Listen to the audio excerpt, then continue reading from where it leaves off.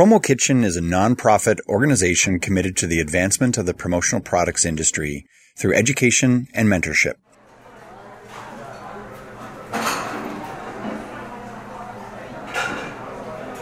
Hello, everyone. Welcome to the Promo Kitchen podcast. If you are a new listener, the PK podcast is a community-inspired conversation featuring guest suppliers, distributors, and service providers discussing insights into the $20 billion promotional products business. My name is Mark Graham, CEO of commonsku and Right Sleeve, and I'm joined by my good friend and fellow chef, Danny Rosen, who is not only North Carolina's favorite son, but he is also president of Brand Fuel Promotions. Today, our guest is Chuck Hester, who joins the program as an expert on social media as it pertains to the boomer generation. With a foundation of more than 30 years' experience in PR, social media, and the art of connecting, Chuck specializes in telling stories of companies that are the greatest thing you've never heard of, but need to know about. He does this from his vantage point as the managing partner of Chuck Hester Enterprises, a marketing and communications firm based in North Carolina. Chuck is also the author of the forthcoming book, Social Media for the Rest of Us, A Boomer's Perspective. Now, if you were to make a general statement about the boomer generation, it would be that most were slow to adopt the new marketing and communication methods personified by social media. As boomers did not come of age with a daily diet of Facebook and Twitter, this slow adoption is not entirely surprising. However, the boomer segment is making huge headway in the space and is rapidly redefining their relationship with new media. Gen Y, watch out. Promo Kitchen often talks about disruptive trends from a young person's vantage point, but today we are going to flip that paradigm on its head and explore some disruptive technology from a boomer's perspective. I think you'll be surprised by some of what we learn. Chuck, welcome to the program, my friend. Thanks, Mark. Greatly appreciate it. And Danny, good to talk to you again.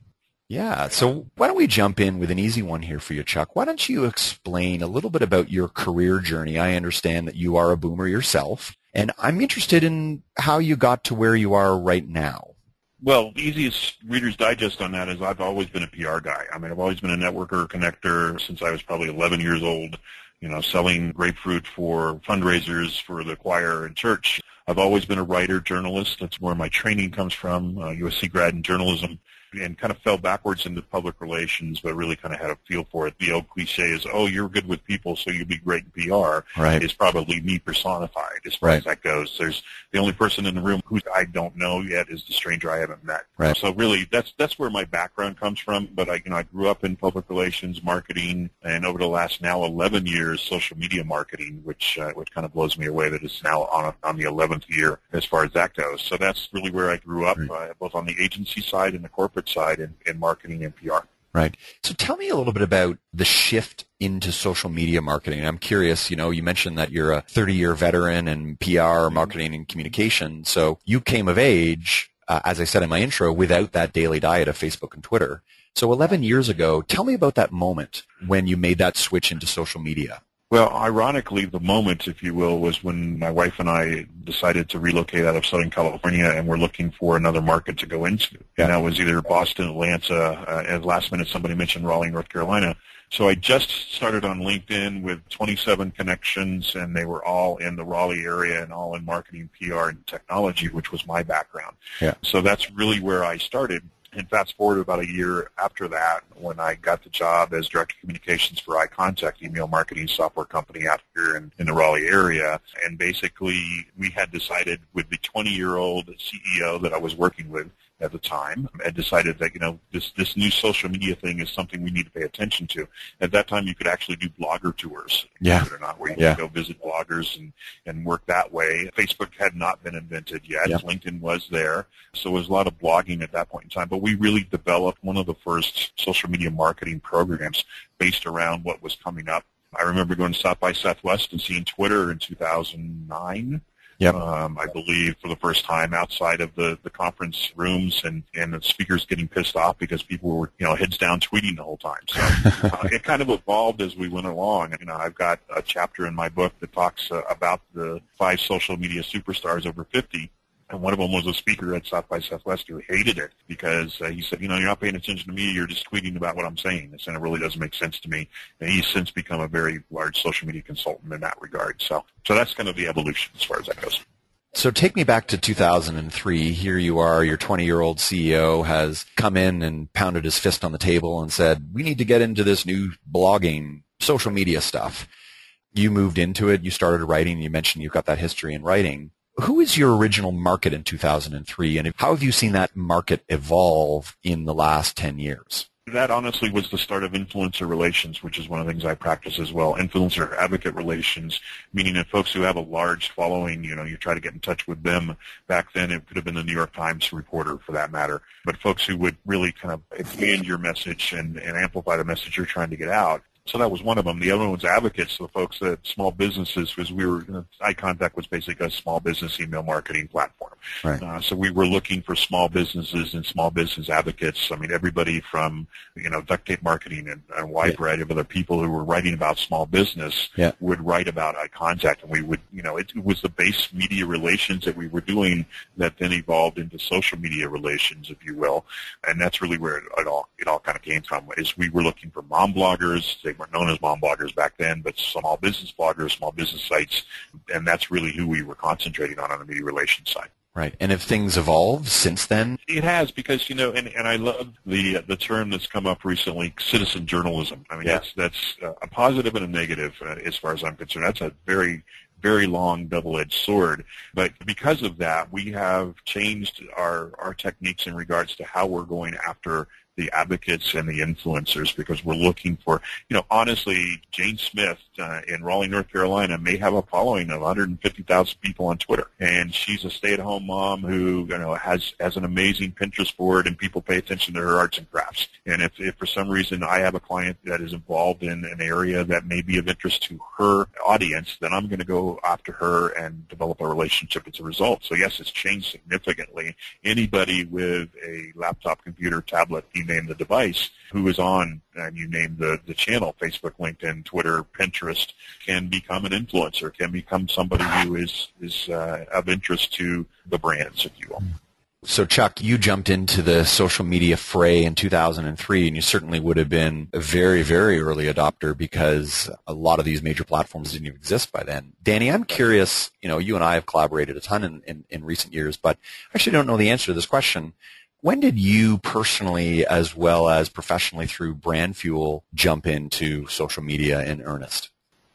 God, I couldn't put a year on it, but I can recall the conversations. Guys like Chuck in our area were talking about social media and going to marketing conferences and events where marketers were looking at how businesses and their marketing departments were starting to evolve in a way that they weren't really sure how to manage it. And what was going on in terms of people managed print spend, they managed, it was their event planner, and all of a sudden, social media sort of trickled into the marketing landscape. And I remember hearing about Facebook and Twitter in a business sense, because I personally, it was easy. I mean, that's sort of my thing, it's slap a picture up there and talk to people and connect with them that way. But from a business sense, it could have been an American Marketing Association meeting where there were a lot of big corporate questions around there, and we just jumped full bore right into it. I could go back and look at when our first post was for Brand Fuel, and it made a tremendous amount of sense then, because we always wanted to be that company that was sort of foraying into the marketing space and trying new things there. And I think we made lots of mistakes. I think we should all go back and look at our first posts as corporations, organizations, and just laugh at ourselves. But we learned it early, and it evolved, and it's become a big part of our marketing initiative. Well, and it's interesting to think about even the origins of Promo Kitchen, that a lot of us all came together because of our activities in social media. I mean, that's certainly how you and I first met Danny years ago, and then how a number of the other chefs all met. So it is really kind of cool to think of that. But 2003, my gosh, Chuck, you would have been 44 at the time. I would have been 29. Yep. Danny, I don't know. But it's interesting. And I love that idea of going back and taking a look at that first post. I've got one other question then, Danny. I'm going to let you get some questions in here.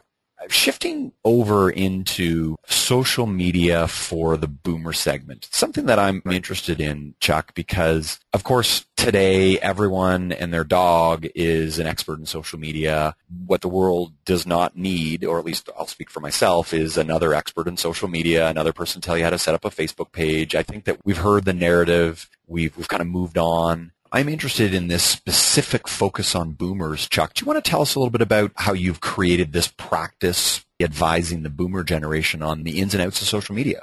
Yeah, and it really stems from the book, which is Social Media for the Rest of Us, a Boomer's Perspective. There's a genesis. I mean, I can give you the origin story. Yeah. I was speaking at a conference, probably not too long ago, probably about 3 or 4 years ago. They had written one book on using LinkedIn to pay it forward, and did my normal speech on LinkedIn, how great it is, and here's what you need to know to do in business, so forth and so on. Came to the Q&A section. A lady raised her hand, and she said, well, I have a question on Twitter, and she started rattling off, well, how do you retweet, how do you favorite, how do you, so forth and so on, all the jargon that if you're on Twitter you understand. And the next person that raised their hand was probably about my age at the time, and he raised his hand and stood up. He said, I don't have a question. I just have a statement. I have no idea what the hell you're talking about. And so that was really, and that's, the introduction of the book. That's part of the story that I tell. It really was kind of a light bulb, and it's been germinating for the last couple of years that this is the book that needs to be written. There are boomers out there. And as a matter of fact, if you go on my LinkedIn profile, I've got some published blogs on this subject. I'm a smart person in regards to, and lazy at the same time, and then I'm blogging chapters as I go along. There's a published post out there called Beware the Nexperts, the next generation of social media experts, and it really is, quite frankly, a slam on millenniums and believing that they are experts because they've been on Facebook since they were in high school, and so they become a social media expert. Yeah. I hate the term expert, by the way. Maven is the word I use, which is a person who has knowledge and imparts it to others, and Danny and I have talked about that as well. But really, it comes down to this. Boomers are born networkers. We know how to have a conversation. We understand how to communicate. We understand how to meet for coffee and talk one-on-one. And I challenged the quote-unquote experts to put down their smartphones and devices, pick up the phone, and talk to somebody directly. I got major comments back on this. The hits on this was 7,000 plus 50-some-odd comments. One of the comments that came back was from millennials that said, you don't understand, I use Snapchat all the time. I'm communicating with people on a regular basis. And she just made my point. It really is come down to, there's folks out there who say, oh, yeah, I'm a social media consultant. And all transparency here, I work out of Starbucks on a regular basis as a consultant. And I see these kids come in and they're talking to real estate agents about how they're going to develop their SEO and, their Facebook pages and the like. And they're 20, 21 years old.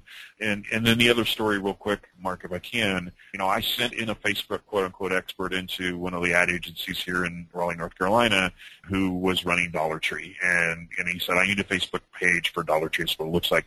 And I called the guy back the following day and I said, so how did my expert work out? He said, he blew out after the first question. I said, what was the first question? He said, have you had a real corporate job?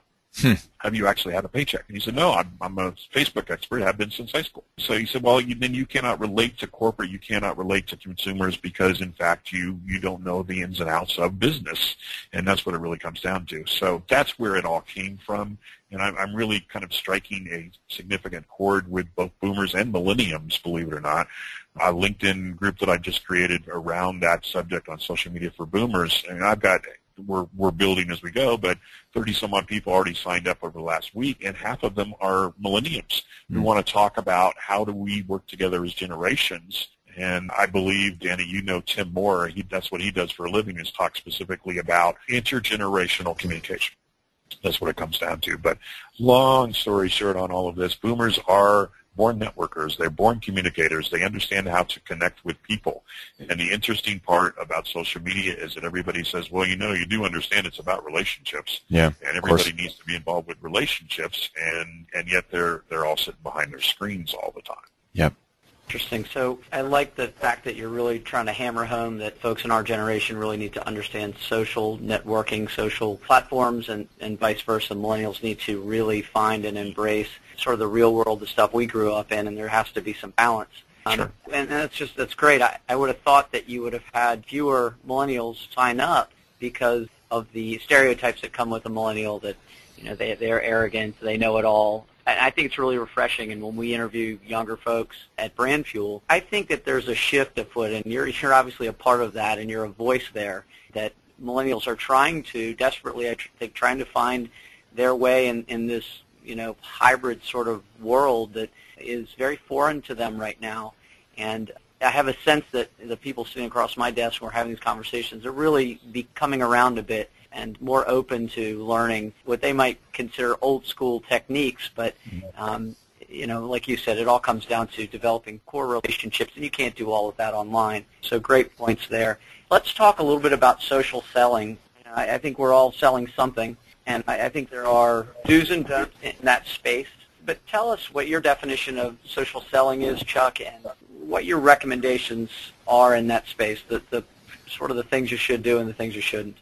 Yeah, it's developing relationships that then eventually, and like you said, Danny, we're all selling. I mean, we're online for a couple of different reasons. I'm online for my marketing PR work that I do for my clients, but I'm also online to pay it forward and help other people, and honestly talk about the great roasted pumpkin soup that I did on the weekend, that type of thing. But point on that, on the social selling is, it's really about putting down, as I like to say in my talks, it's putting down a microphone and listening and having a community conversation. Eventually, from that, there will be some business opportunities. There's no doubt about that. So it is developing what I call the changing of the value proposition in social media is basically talking to the person and finding out more about them first, as opposed to, well, here's what I have to offer and here's how I can help you.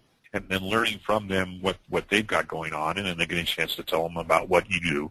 And if there's a relationship that builds, and it's a trust factor that you run into as well. So social, more than anything else, any marketing platform I've used in the last 30 years, is all about trust. It really is about brand trust and one-on-one individual trust, to be able to build that trust to the point where they feel comfortable using your services, buying your products, or interacting with you directly as a partner, a business partner. So that's a huge part of what I do, is building relationships. And I've got some really cool friends of mine who do this very, very well. A guy named Ted Rubin, who does Return on Relationship, and Shel Israel, former journalism guy who has now written 3 books, including Twitterville, but his latest one is all about trust and brand trust. And so that's a big part of what I do. Can you share maybe a case study or a real-world experience around something that worked for you in terms of this idea of building trust, something that allowed you to reach out and give and then to receive as well? Sure. We talk a lot about, in our space, the word sell comes from an Old English word, sellan, S-E-L-L-A-N, which means to give. And I think that's a core principle. But give us a good example of what's worked for you. Yeah, and the basic marketing principle in regard to sales is finding the pain point and helping people to overcome that pain. So that's another aspect of where I work with selling and marketing. But probably the best example is what I'm doing right now for marketing and social media for the rest of us. I've got a core group of people called Brand Champions who will basically get a chance to read the book first, review it on Amazon, and then tweet about it or post it on Facebook when it comes out. But that was, the 15-some-odd people that I'm involved with, I've built those relationships over the last anywhere between 7 to 5 years. Everybody from Craig Newmark to a wide variety of other people. By the way, the giving back aspect, I have a 1-5 rule that I use for Twitter, which is basically retweet 5 or share 5 pieces of information before you ask somebody to share your information. And when you do that, and then one of the reasons, and I do have a relationship directly with Craig Newmark, who is a contact friend of mine from Craigslist, but Craig and I have a relationship where I share his information on bets and the things he does with the Defense Department and the like. And I can email Craig selectively and say, hey, I've got a tweet that I'd like you to post out if I do my podcast and want to get information out or about my book or whatever. And he will do that. But he would not have done that 5 to 7 years ago when we first met, because we didn't have a relationship and we hadn't built that relationship up as we went along. And I've had a chance to meet him a couple of times in person as well. So we built that relationship. So that's really, a big aspect of what we do. The other part of that is, I'll give you another example real quick, and that's Ford and Scott Monty, who is now actually with another ad agency PR firm, but left Ford recently. But he was their social media VP, lack of a better way to put that. Everybody knew Scott Monty from Ford. They didn't know Ford's Scott Monty, if you understand the difference. And the difference was Scott built up relationships, and to the point where Ford became the #1 social media car company in the world. There's absolutely no doubt about it.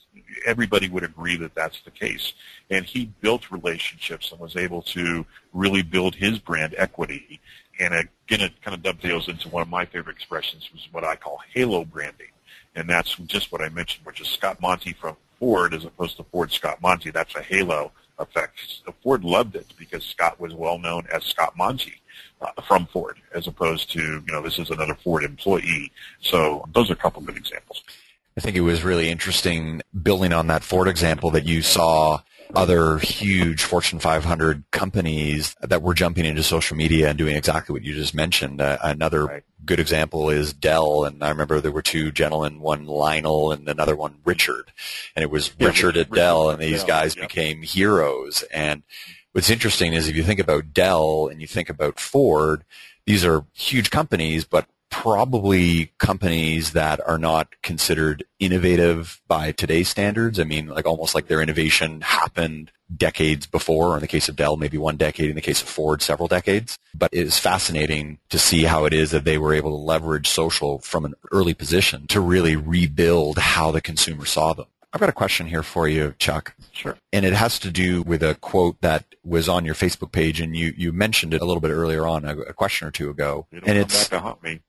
No. It's a great one, but I've got something I want to kind of throw in. It's almost like the collision of two things that I see are kind of standing in opposition to one another, and I want you to comment on it. Okay. So from your Facebook page, you're talking about a quote: "Boomers have a major advantage, experience in building relationships, and that is the true power of social media platforms." So to again make the point that, hey, boomers are spectacular at building relationships. Relationship management is really important in social media, so ergo, they should be amazing at it. From my experience in having done a number of social media presentations within the promotional products industry, I have a number of boomers that come up to me afterwards and say, great presentation, but you know what really troubles me as a boomer is this idea of transparency and oversharing and giving away secrets. So even though I will agree with you that boomers are master networkers and that they have all those great communication interpersonal skills, they're actually a generation that was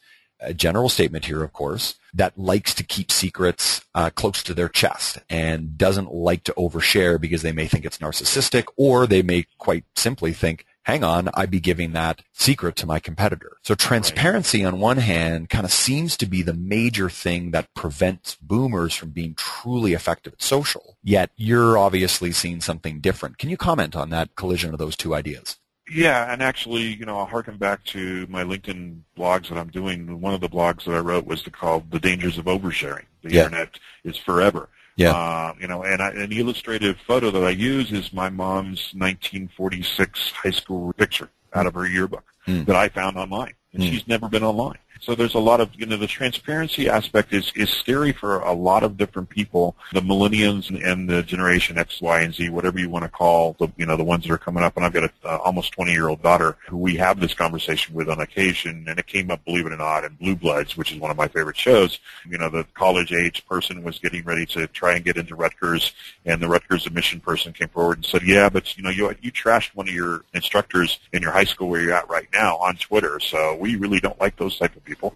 So we have those conversations on a regular basis. Yes, transparency there's degrees of transparency, and that's the best way to describe it. For the longest time while I was on Facebook, until I was starting to promote several different things, including my new book, I challenged my audiences when I gave speeches to be able to name all my daughters and to tell me exactly where I live and what neighborhood and wherever I was at the time, because I didn't share that much information as far as that goes, and still don't to a certain extent. And my point is this: there's degrees of transparency, and the biggest issues that boomers run into with social media are two things. One is, am I going to overshare?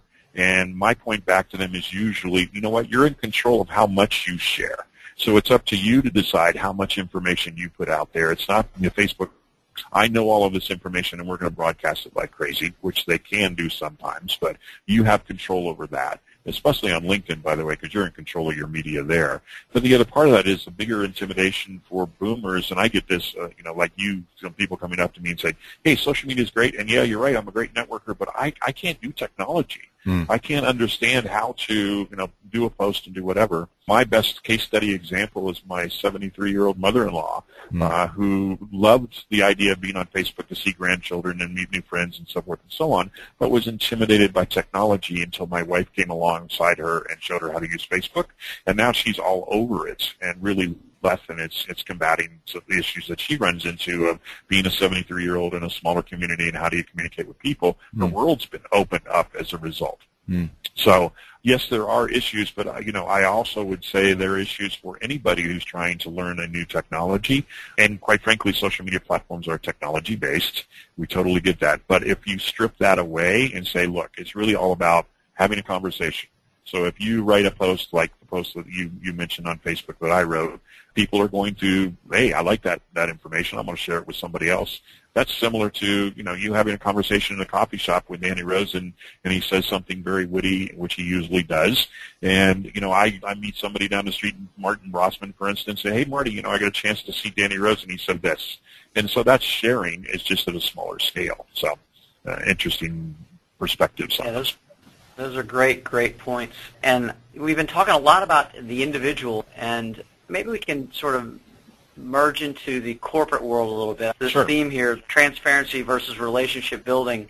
Let's talk about that in the corporate environment. And I know you are in charge of running corporate boot camps. Maybe this is an opportunity for a little bit of an advertorial kind of thing here, but what are you doing in corporate boot camps, and how is this theme of sort of transparency versus relationship building, how are you helping businesses there? Well, one of the things I do with my boot camps, I'm actually in the middle of one right now. I did a group of 8 people out of a travel promo company, and we did a group session first, and now I'm doing one-on-one sessions on how to use LinkedIn. And one of the things that I talk to them about is the difference between a personal profile and a company page on LinkedIn, for instance. A lot of people don't quite frankly understand how a LinkedIn profile is actually your own personal profile, even if you work for Brand Fuel as VP of Marketing.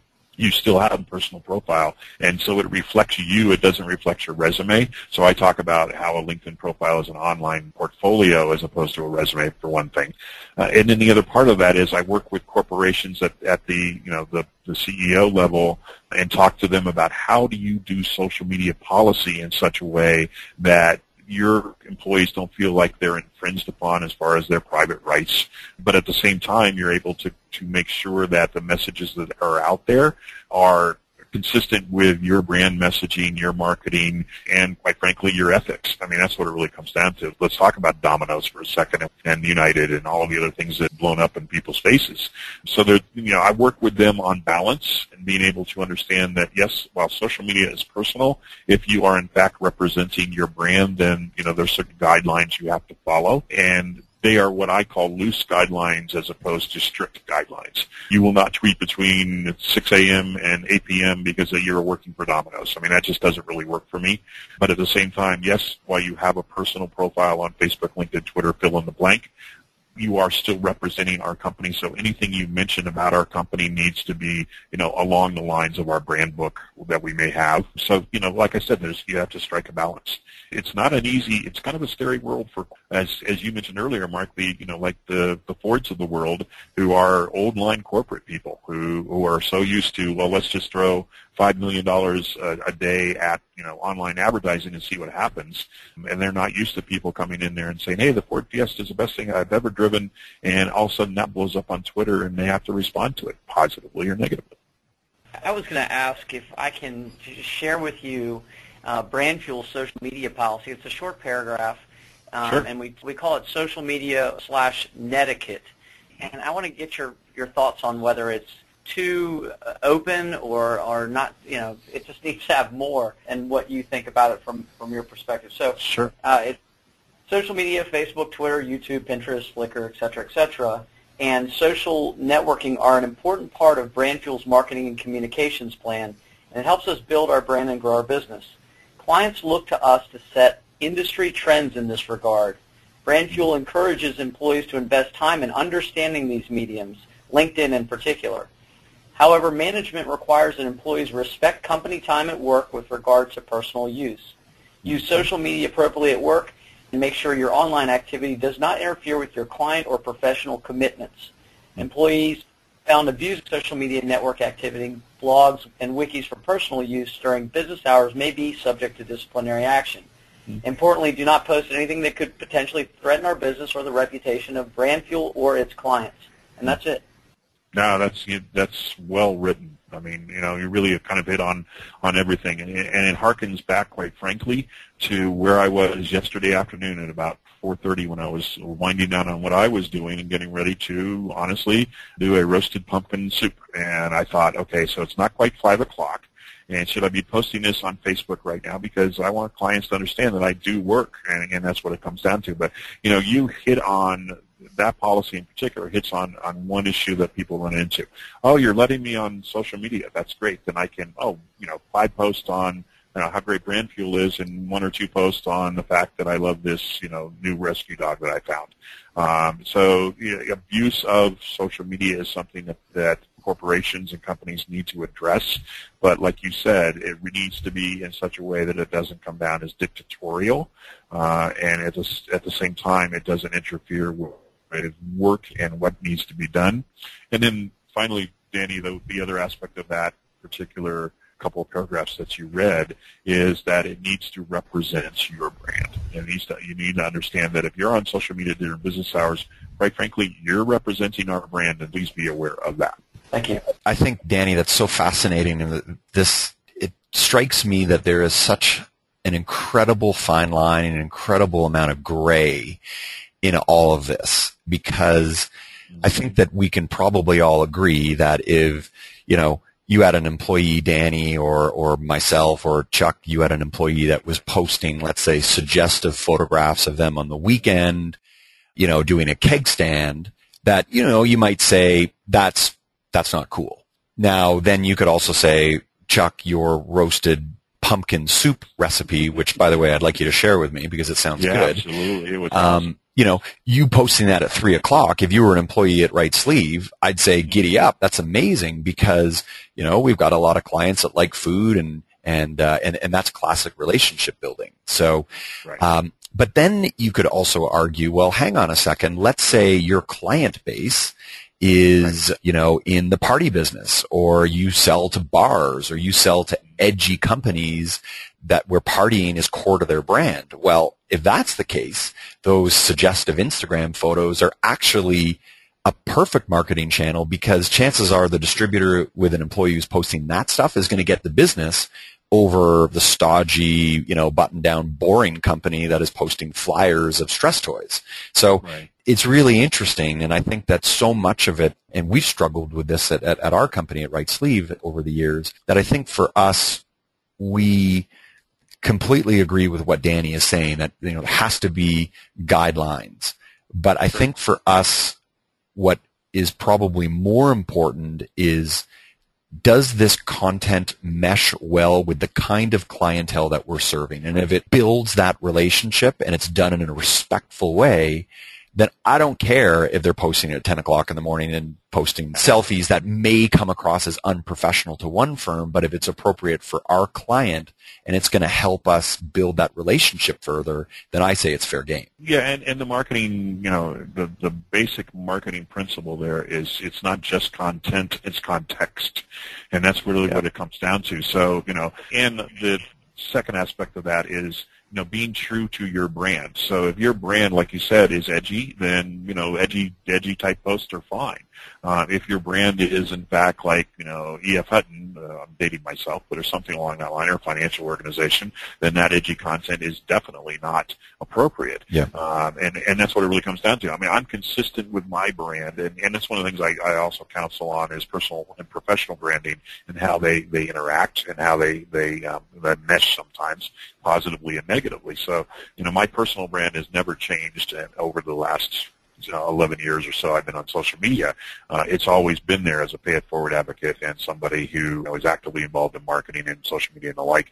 That I'm very consistent about, and I talk to people on a regular basis in my boot camps about how to be consistent in their branding, and for their corporation execs to understand that personal branding is as important as professional branding. Yeah, that idea of consistency is such a great point. So thank you so much, Chuck, for raising that. I've got a question for you, Chuck. We're going to go deep here. So we'll see how I put this together. So I have been approached, and I think, Danny, you have been approached within the broader promotional products industry by boomers, by some boomers and this is going to be a very sort of general categorical kind of statement here, where you've got someone who might be in their mid to late 50s, maybe early 60s, and they truly feel that their best days are behind them. Margins are shrinking, customers are getting younger, customers are not loyal anymore, and they're now feeling increasingly like a fish out of water.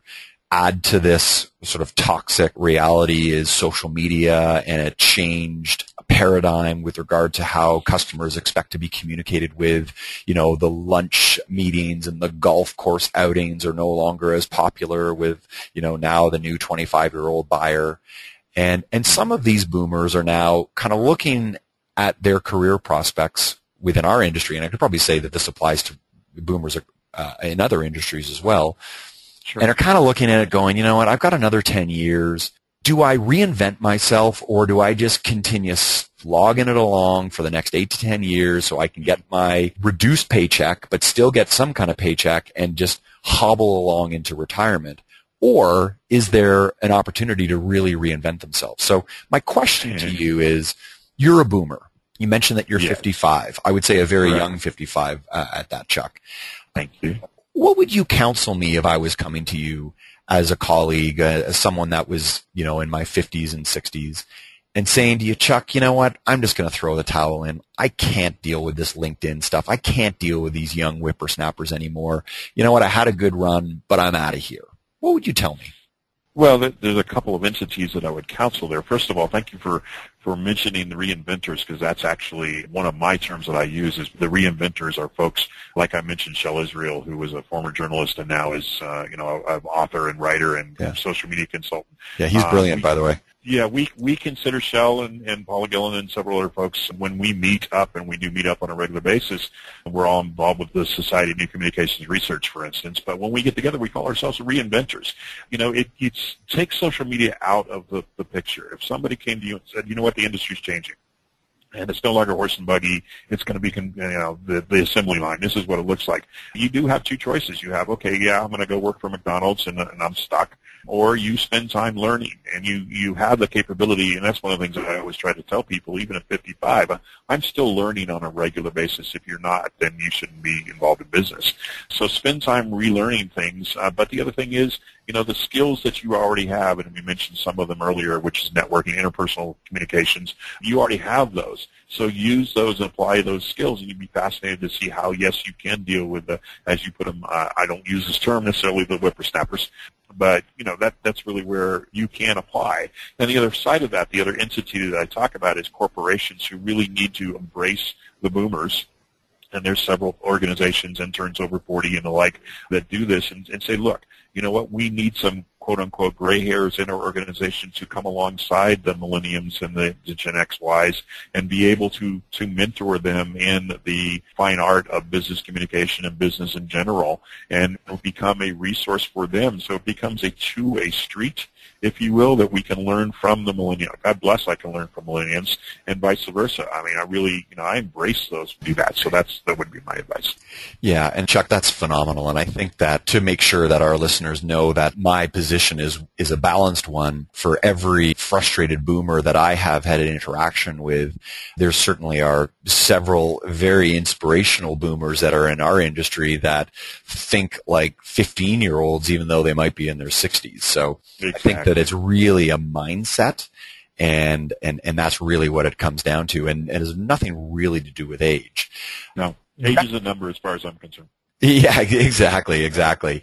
Chuck, I'm just taking a look at our time, and it's really hard to believe that we're now bumping up to our time limit here, and wanted to say a huge thanks on behalf of myself and Danny, as well as all of the people that are part of the Promo Kitchen community. It was a true honor having you on. It's always great having non-industry experts come in and provide perspective in a way that I don't think people within the industry are able to do, because I think that so many of us are just so close to the problem. So a big thank you on that. And I also promised in our show notes that I would let listeners know about your book, when it's coming out, and where to get it. And correct me if I'm wrong on this, but of course the title is Social Media for the Rest of Us, A Boomer's Perspective, written by none other than Chuck Hester.